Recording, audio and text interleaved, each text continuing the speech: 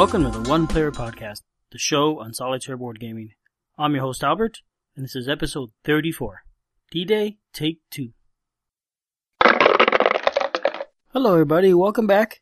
Today is March 1st. I thought I was going to have 3 episodes in February, the shortest month of all, but no, unfortunately last week I ended up being pretty busy and it's taken me 3 weeks to get this episode out, so here we're in March. Today's episode is an interesting one because I'm talking about a game I've already talked about once, sort of. Well, maybe more than sort of. I am talking about D-Day Dice. Last time, which was about a year and a half ago, I talked about D-Day Dice, the free print and play edition. This time I'm talking about the official published edition by Valley Games. Today's episode is going to be a short episode. Originally, I'd hoped to talk about D-Day Dice and maybe talk about some history of World War II and maybe tell you all about D-Day, and I had grand plans to read about it and all that, and I never found the time to read about D-Day. I downloaded the book on my Nook. It's about 30 pages long, and I think I maybe got as far as page 10. I'm finding it hard to read these days. I used to love reading. Lately, I just don't read as much. Anyway, I said to myself, I had plans to talk about D-Day history, and I haven't been able to do that because I haven't found the time. What in the world am I going to talk about? And then it hit me. Short games. 5-minute games. If I don't have time to read a book, then maybe I only have time for 5-minute games. So that's what I'm going to do. I'm going to look at a bunch of really short games. But before that, the news, brief news today. First off, Náufragos will be available in March worldwide. It's a co-op game about castaways stranded on an island. Náufragos is a Spanish word for castaway. But this is a 1-to-4 player game. It is designed by Alberto Corral, and he is the same person that did the solitaire segments on El Tablero podcast, which I had mentioned a while ago. Second, there was a request earlier this week for playtesters for a game called Quest, an expandable card game. I'm going to include links to the blog for that game, so if you're interested in it, you can look more into it. That's it. That's all the news I've come across in the last 3 weeks. Okay, as I said, I'm going to talk about 5-minute games. I've come up with a list of 12 different games that all play under 5, well, most of them play under 5 minutes. I cheat a little bit here. But all these games pretty much can be played in 5 minutes. Now, this doesn't include the setup time. I'm assuming that you took the 20 minutes it took to set up all the pieces and all that, and then you spent the next 5 minutes playing the game. A few of these games, you play through, and either you win or you lose to the end, and the contained game is 5 minutes. A few of them are meta games, and that you're going to play and try and beat your high score from previous plays. So, one sitting is 5 minutes, but really to get scores that matter and are meaningful, take multiple plays over time. And then a third set of games are timed games where you just play for 5 minutes and then see how many points you got. I think for all these games, or at least this style of playing in 5 minutes, these are games you want to store somewhere accessible. If they're hard to get at and out of the way, you're probably never going to bother playing them. It's not worth the trouble digging through a shelf or a closet or something to find this game when you only play it for 5 minutes. So they don't get much use. If they're out front and accessible, you might find you'll pick it up here and there randomly, just play for 5 minutes and then put it away until the next time. Obviously, none of the games are very deep. They're all entertaining and to some extent. So anyway, let me jump through the list now. First up was Yahtzee. I think I talked about Yahtzee and Yahtzee-like games a couple episodes ago. A couple might mean 4 or 5, I don't remember at this point. But it's a game you can play in 5 minutes. You just keep rolling dice until you fill up all the rows in the score pad, and then you check your score. So this is one of those examples where the solitaire game is really a meta game. You want to see how you did compared to other plays. And I don't think it's the sort of thing where you want to write it down and keep a history for a couple of years necessarily and see how you've done over all that time. Honestly, it's kind of cheating here because it's not really a 5-minute thing now that I think about it. You want to play 2 or 3 times and see how you did those 2 or 3 and which was your best and all that. It's sort of like you want to play, get a score, and then try and play again and see if you can beat it. Next up is another solitaire Yahtzee-like game, Fistful of Penguins. This one is sort of Yahtzee-like, but very different. It's very mathy. You're rolling dice, and depending on what animals you get, you'll get points. Kind of Yahtzee, but not really. It's Yahtzee, and you could reroll, but really you could reroll as many times as you've got dice to reroll. The game is super fast because you play 3 rounds of rolling, and then you total your score for that. There are potentials for lots of rerolls in each round, but I think most rounds you'll just have a couple. So the way it works is you roll the dice, and you're going to have a bunch of animals, and different combinations of animals are going to be worth points. You might add up all the lions together, or I don't remember exactly how it is, but you might count mooses unless you have squirrels. Each squirrel cancels out a moose or something like that. And then there's penguins. If you roll a penguin, you could get a penguin counter. It's a little cool plastic acrylic penguin. And you could use these counters to reroll any number of your dice or to add dice to your pool that you're rolling. So you're going to roll your round. Once you decide to stop rolling because you have no more penguins or because you don't want to spend your penguins, you add up your points, you go on to the next round. And then you do this 3 times and you're done. Yeah, it's fun, it's fast, and it's easy. Next up is Boggle. Okay, not much of a game, but if you like word games, this is decent. The way I would play this solo is as a 5-minute game, is set a 5-minute timer and play and see how many words or how many points I can make in 5 minutes. And then now you've got a metagame again, try and beat that next time. Or you could just shake the box once and see how many points you could get on a single roll of dice. It's not a terribly deep game, but it's okay fun. Number 4, Trivial Pursuit. I think I've mentioned this one before as a solitaire activity. This is the sort of thing where you're going to pull out some trivia cards and see how many you could get right. Just sort of take out a card, read the question, answer it, flip the card over and see if you got it right. And just keep doing this, drawing cards and answering questions until you get bored of it. You could keep scoring that sort of thing if you want, but honestly, I think it's funny enough to just go and answer questions and go on and not worry about any sort of score, win or lose. So number 4 is Trivial Pursuit. Number 5, Lord of the Rings, the Adventure Deck Game. This is probably one of the most real game experiences on this list. This is a free print and play game. I bought a deck through ArtsCow last year, and it's a push your luck game, and it really does play in about 5 minutes. It's pretty fun. It's got nice artwork on the cards, and you're basically trying to go on a quest and get to the end. The way the game works is you start with a card and has 4 directions on it, up to 4 directions, I think. And each direction has a number, and the number tells you how far you're traveling or how many cards you're going to draw. You choose the direction you want to go, and then you're going to draw that number of cards, and the cards you draw are going to tell you how much damage the cards give you. Once you've drawn the number of cards you need to, you're going to take that much damage and subtract it from Frodo's health. If Frodo runs out of health, you lose the game. If not, you take another round. The last card you drew now has 4 directions again, up to 4 directions, and you pick another one again. You could choose to go faster, which you're more likely to finish, but you're also more likely to die. Or you could choose to go slowly, which is safer, and you're less likely to die, but you're less likely to finish. A lot of the cards also have special effects, so as you're drawing, they might tell you to cancel out certain cards, or double all the cards, or things like that.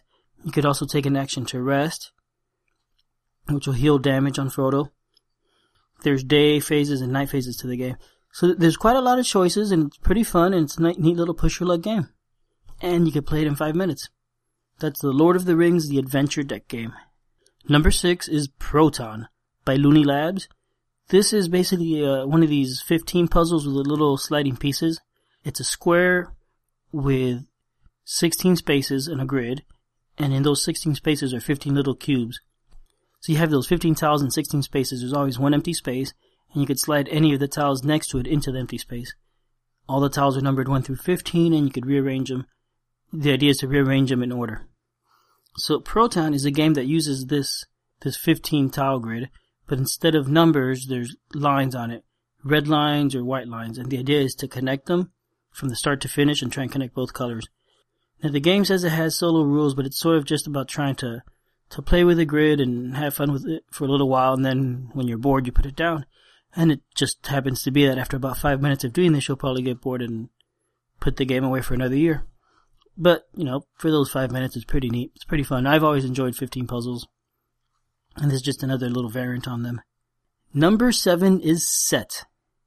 This is the pattern matching card game in which, and I know I've talked about this one before too, but the cards have 3 different shapes, 3 different colors, 3 different states as in empty, filled, or hashed, and 3 different numbers of shapes.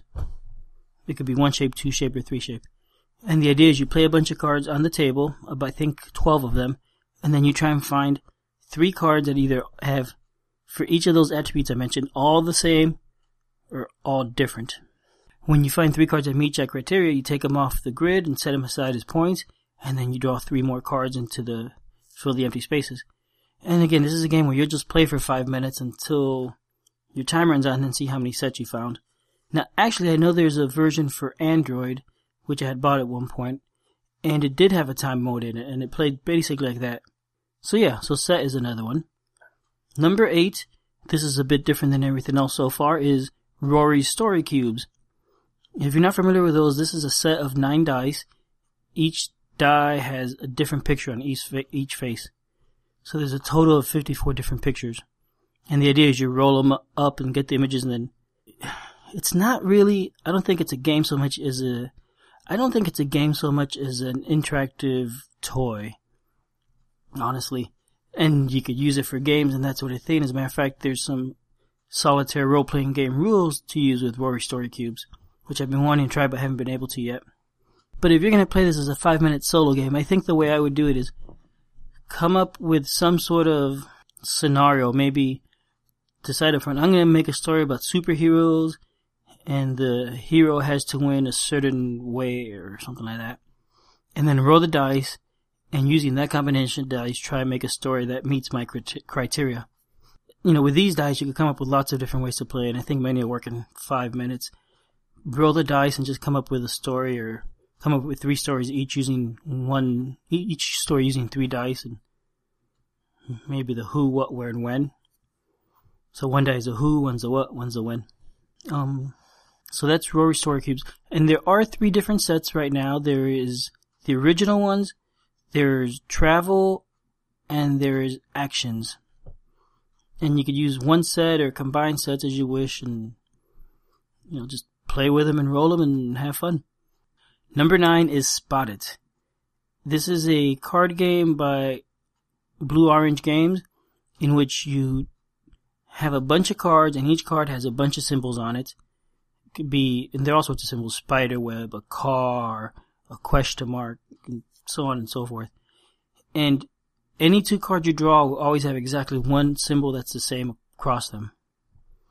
And the way the game works is you have a card in your hand, and you have a stack of cards in the middle, or you have a hand of cards and one in the middle. I don't think it necessarily matters, but you try and compare your card against the one in the middle and find the symbols that same. When you find it, you take the card from your hand and score it as a point, take the card in the middle into your hand, and flip over another card in the middle, and repeat. And you keep doing this until you run out of time. At 5 minutes, you stop and see how many points you got. So that was number 9, Spot It. Number 10 is another thematic game. This is Escape of the Dead minigame.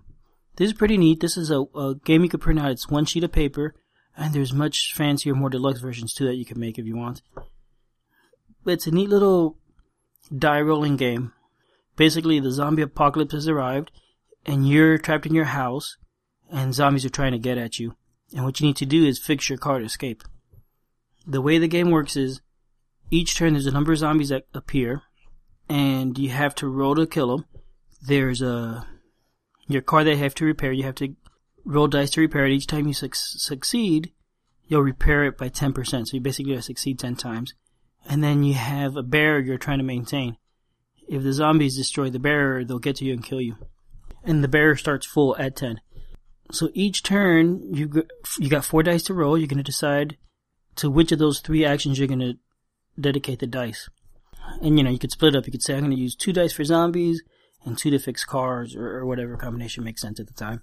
And you roll them, and if you roll the right numbers, each of those succeeds. For example, killing zombies or fixing your barricade always succeeds on a 3, 4, 5, or 6, while fixing your car in the garage only succeeds on a 5 or 6. Also, to make the game more challenging, as you're more successful fixing your car, you reach different milestones where now more zombies start appearing each turn. At first, it's only 1 each turn, then 2, then 3, and then 4. It's a 5-minute game. It's fast and it's fun. And there's a Flash version that you could download from BGG and try it out on your computer. I tried it out this evening. I like the graphics. It's a little hard to figure out how to play it at first, but you'll figure that out in less than 5 minutes. So that's number 10. Number 11 is a role-playing game called The Clock Strikes. It's a one-sheet role-playing game. It's a solitaire role-playing game. I will say I tried it out once. I find it hard to get into, but the idea is you're a clock. Here, let me read the description to you. You are a clock. Not just a clock, but a clock. You are special. You've hung in the wall for months, keeping perfect time. Until now. A week ago, your battery started to run down. Your second hand began to hang just a blink too long in the ticks. Before you knew it, you're a whole 30 seconds slow. This is unacceptable, and you're not going to stand for it. There you go, that's the story. Your goal is to get across the house and get new batteries. And it's a role-playing game that you play on one sheet of paper. Number 13, finally, is the game I said I was going to cheat on, because it doesn't really play in 5 minutes if you succeed. It is called the Chronicles of Arax. It's also a role-playing game. In this game, this is a fantasy game, and in this game, you actually make a character, and then you go through a dungeon. It's a pretty simple game. It's, about as challenging as a choose-your-own-adventure book, I think. But what you do is, you roll a D10, and it's going to give you a number, and then you look it up on a chart, and that's your encounter, the room you enter that turn in the dungeon. Then, if you fight monsters or do stuff, you'll have to roll some dice to decide the outcome of that. And then you'll roll die again, and on your second roll, you add 1 to whatever number you rolled. On your third roll, you add 2. On your fourth roll, you add 3, so on and so forth, until you make it to room number 20. Once you succeed room number 20, you win the game. Now, it uses a full complement of polyhedral dice, all, D4, D6, D8, D10, D12, and D20. So it's pretty neat that way. Like I said, the game is pretty simplistic. The combat is, slightly involved. You roll die for yourself, you roll die for each character for the attack, one for yourself, one for the guy you're trying to fight. Whoever has the highest number wins. Depending on the weapon you have, you might have a better or worse die than your opponent, so it'll impact how likely you are to win the fight. Whoever wins a fight then gets to attack and do damage. So you roll again for each person, 1 for attack and 1 for defense. And then the result of that tells how much damage that character takes. So I tried the game last night to refresh my memory on it. I played 2 games. The first one was just under 5 minutes. The second game was about 5.5. I lost both pretty badly, actually. If you are going to succeed, it's going to take maybe 10 or 12 minutes. Maybe 15. But seeing how hard it was, I don't know. I think it might not be that unfair to say it's a 5-minute game. Now, one thing that's neat is it has the ability to advance. So if you succeed, you get experience points and then go through the dungeon again. And now you might be a little bit stronger if you've leveled up. And also there is a free version which has the rules, and you download that and has the introductory adventure and basic adventurer class character. You could buy other modules, other types of characters, or spell books, equipment books, and a few other dungeons, and each module is $1. So it's not very much money. And, you try the free game. If you decide you like it enough, spend $1 for whatever add-ons you want to get. So that's it. That's my list of 5-minute games. I think talking about this took more like 20 minutes. So look at that. In as much time as I talked about it, I could have played 4 of these games. So as I said, today's game is D-Day Dice. It is by Manuel Akin, and it is published by Valley Games. It was published in 2012. I talked about this game before. I talked about it in November of 2011 when there was a Kickstarter campaign going on for this game. And what I talked about was a little bit about the Kickstarter campaign and then about the print and play version of the game. The rules for the print and play and this version are basically the same. The difference being that in this version you have more options in terms of equipment and other things and maps to play on. The print and play version brings 2 maps. This one I think brings 8. So this game supports 1 to 4 players. I am of course talking about just the solitaire version of the game today. In another episode I actually did an unboxing of it also. I don't remember what episode that is, but I went through and unboxed it when I got my Kickstarter package, and I described everything that was in there, including all the Kickstarter promos. Today I'm not going to talk about the Kickstarter stuff, just the basic game, as that's all that's really available to somebody that tries to buy it at their friendly local game store now. So this game brings 8 boards, 4 double-sided boards with 8 maps. Brings a nice rulebook. It brings player reference sheets, little score thingies with wheels on them, 5 dice per player, and a bunch of cards for equipment and specialists and vehicles. So this game is about D-Day Beach. The goal is to storm the beaches of Normandy and get to the bunker defending the beaches and destroy the bunker so that the rest of the troops can land behind you. The game is a dice rolling game, and that's pretty much the main mechanic in the game. So let me describe the map a little bit. The map is divided into rows. Now the number of rows might vary from map to map. Your goal is to move forward from row to row. Each row is also subdivided into horizontal segments, so you can move left and right. Not every row is divided this way, but most are. And the way it works, each turn, you're going to roll your dice. You're going to roll 6 dice. 2 dice are red, 2 are white, and 2 are blue. This is called the red, white, blue system. And each face has a different symbol. Two of the faces give you more units. One face gives you stars, which lets you recruit specialists. Another face gives you tools, which lets you buy items. And another face has badges, which they call courage, and those are used to advance on the map. And the last face has skulls, which are generally bad for you. So what you're going to do is you're going to roll the 6 dice and set exactly 2 of those aside. Then you're going to roll the remaining dice again, set any number of those aside, separate from the first 2, and then roll last time if you still have any dice remaining, and set those aside with a second batch. The reason you keep the first 2 aside by themselves is because some abilities let you roll the rest of the dice, but not the first 2. So once you've rolled your dice and you've got your 6 dice set, you're then gonna collect attributes for each face. For example, if you get the star, that gets 1 leadership, and you add 1 leadership to your counter. If you get 1 troop guy, it's gonna give you 1 more troop. If you get 2 troop guy, a die with 2 troop icons, then you're gonna add 2 to your thing. But also, and this is the neat thing, if you roll 3 of the same symbols with 3 different colored dice, so if you have one, like for example, 1 red star, 1 white star, and 1 blue star, that's called a red, white, blue roll, and that's going to give you something special. What you get depends on which symbol it is. For example, if you roll the double troop icon in a red, white, blue, that would normally they'll give you 6 extra troops on top of the icons you rolled, so you actually get 12 troops. So you're going to roll these dice, then the next phase of the game, you're going to do upkeep, which is tally up all these things you picked up and put them on your little counter thing with the little counter wheel thing. Also, if you get a straight, which I've never done and has never occurred to me, which means all 6 symbols are different, you get to choose an award. And I never remember about that, and I always seem to want to go for the red, white, blues, but I should try that next time I play. And also, during the second phase, you adjust your marker. On the board, you're going to play a marker. The marker is actually a 6-sided die. And it's got 4 faces for movement, plus 2 more faces. The first face has 1 arrow. Really, it's a chevron. But the second face has 2, and the third face has 3. And then the fourth face has a move symbol saying you have to move. So then the end of this upkeep phase, you're going to flip this to the next phase. If it has reached the must move symbol, this turn you're going to have to move. Otherwise, you could usually stay in that space for a few rounds.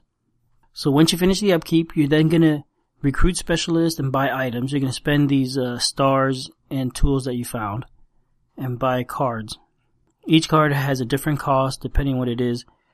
The specialist costs from 1 through 4, and the items cost from, I guess, 1 to 20, depending on the item. The more it costs, the better these things are. The specialists give you special abilities that you could use every turn. For example, one of them lets you change the color of a die after you finished rolling. So, for example, you had rolled 3 badges, a red badge, a white badge, and a white badge. You can then say, I'm going to change one of my white to blue.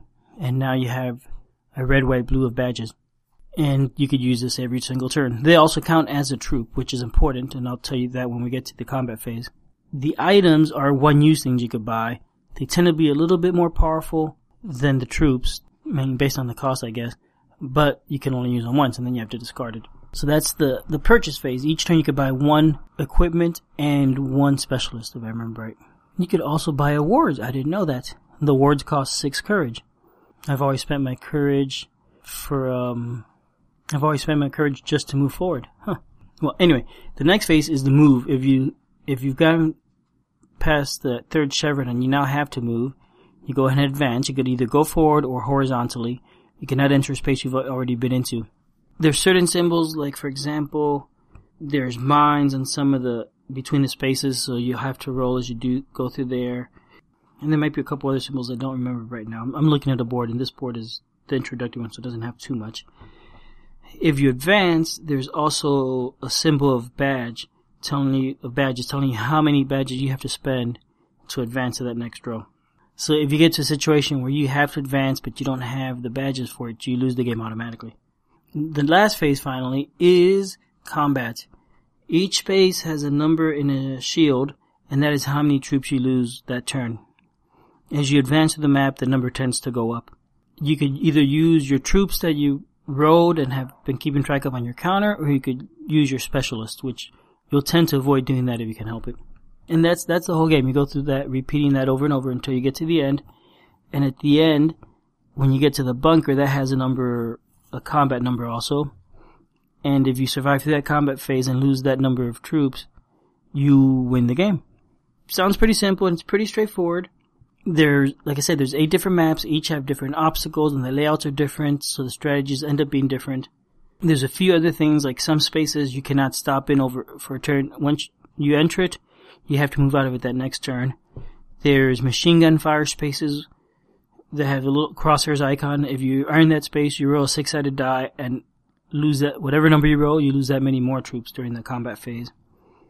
And there's other stuff. So I gotta say, I like this game. I've played it a few times. I started playing through all the maps in order, and I think I kinda lost track on which maps I've played. The maps seem to get harder as you go along, and that's pretty neat. The first few maps were kind of easy. Once you kinda get the hang of a good strategy, you find it's pretty easy, but from what I've read online, it's actually really hard at first until you figure out the strategy, and maybe almost frustratingly hard. But I really like the game. It's easy to play. Setup is maybe 10 minutes at most. And you choose your map, and then you play probably for about 15 minutes, 10 or 15 minutes, and you can play a couple times. And I always find the experience satisfying. I've enjoyed every single game of this I've played. I think I've played 5 or 6 only so far. Honestly, just haven't found time to play a lot more. Each map will tell you which specialist you can bring into it, because there's a bunch of specialist cards, for example, and a bunch of item cards. There are, and it doesn't apply so much in the solitaire game, but there's some shared specialists, which anybody can draw from that, and then there's unique specialists, and each player has his own set of unique specialists. So if you had 2 people playing, and the unique specialist Minesweeper's in it, we could each have the Minesweeper. But then for the shared specialists, for example, the medic, once somebody gets a medic, nobody else can get that because there's only one medic card. And the equipment works the same way. There's special equipment and regular equipment, but they are all unique in the game. Once somebody gets it, it's out of the game. I might be wrong on that. You might be able to rebuy it once it's been used, but I don't think so. So that's basically the game. Besides the basic game, there's a bunch of stuff that came out with Kickstarter. I'm not going to talk about the stuff that's Kickstarter only, because that doesn't help anybody that doesn't already have the game. There is an expansion on BGG, the Flare Pouch expansion, and it brings a small tiny deck of cards. I think it has like 6 cards in it. I haven't opened mine yet, so I don't know what's in it. And there's a couple other expansions that were available to Kickstarter buyers, but will be released at some point. One of them is to add a person playing the German side, so it turns it from a cooperative game to a semi-cooperative game, so that doesn't apply much here. Then there's another expansion that adds more maps that are usable in solitaire play. All the games I've played, I've only played as one person. I haven't played as 2 or 3. I have found that satisfying in this game. That ends up being a little bit weird because some of the cards say share things between players. Some of the specialists do, for example. And if people are in the same space, you could share stuff. So you lose those abilities, and it's kind of weird when you read it in the card. Though even the rules tell you, if you see that, you ignore it. And whenever there's an ability that says it applies to one of the other players, you apply it to yourself. For example, one of the red, white, blue rolls tells you to give one of the other players extra troops on top of whatever you rolled for yourself. If you're playing solo, the rules specifically say give it to yourself. Don't give it to anybody else. So like I said, I like this game. It is very nicely produced. All the components are good quality. You get all the boards. The 4 double-sided boards. The rulebook is really nice with a textured cover, and it sort of looks like a really old military journal. Or regulations book, as it says on the cover. The game also brings some tokens. I have not used them yet. I think they apply to specific scenarios, which I haven't gotten to those, as I've been trying to play them in order. But they are there. Okay, so that's it. That is D-Day Dice. I hope you enjoyed hearing about it all over again. Hopefully I'll be back in a couple weeks, and I'm planning on talking about Dungeon Crawler, which is a collectible card game. I am looking forward to that. I've started reading through it and playing, and setting it up in front of me to get an idea how it feels. This is a game I've been looking forward to trying for a little while now. Alright, see you next time. Well, that's the end of today's episode. If you'd like to contact me, you can find me as Fractaloon on BoardGameGeek, or you can email me at oneplayeralbert@gmail.com. You can also post comments on the Podcast Geek list on BoardGameGeek, or come visit the One Player Guild on BoardGameGeek for comments and discussion and whatnot. The intro music is copyright Angus and is protected under a Creative Commons license and can be found at jamendo.com. The show is published under Creative Commons non-commercial share-alike license. Thanks for listening.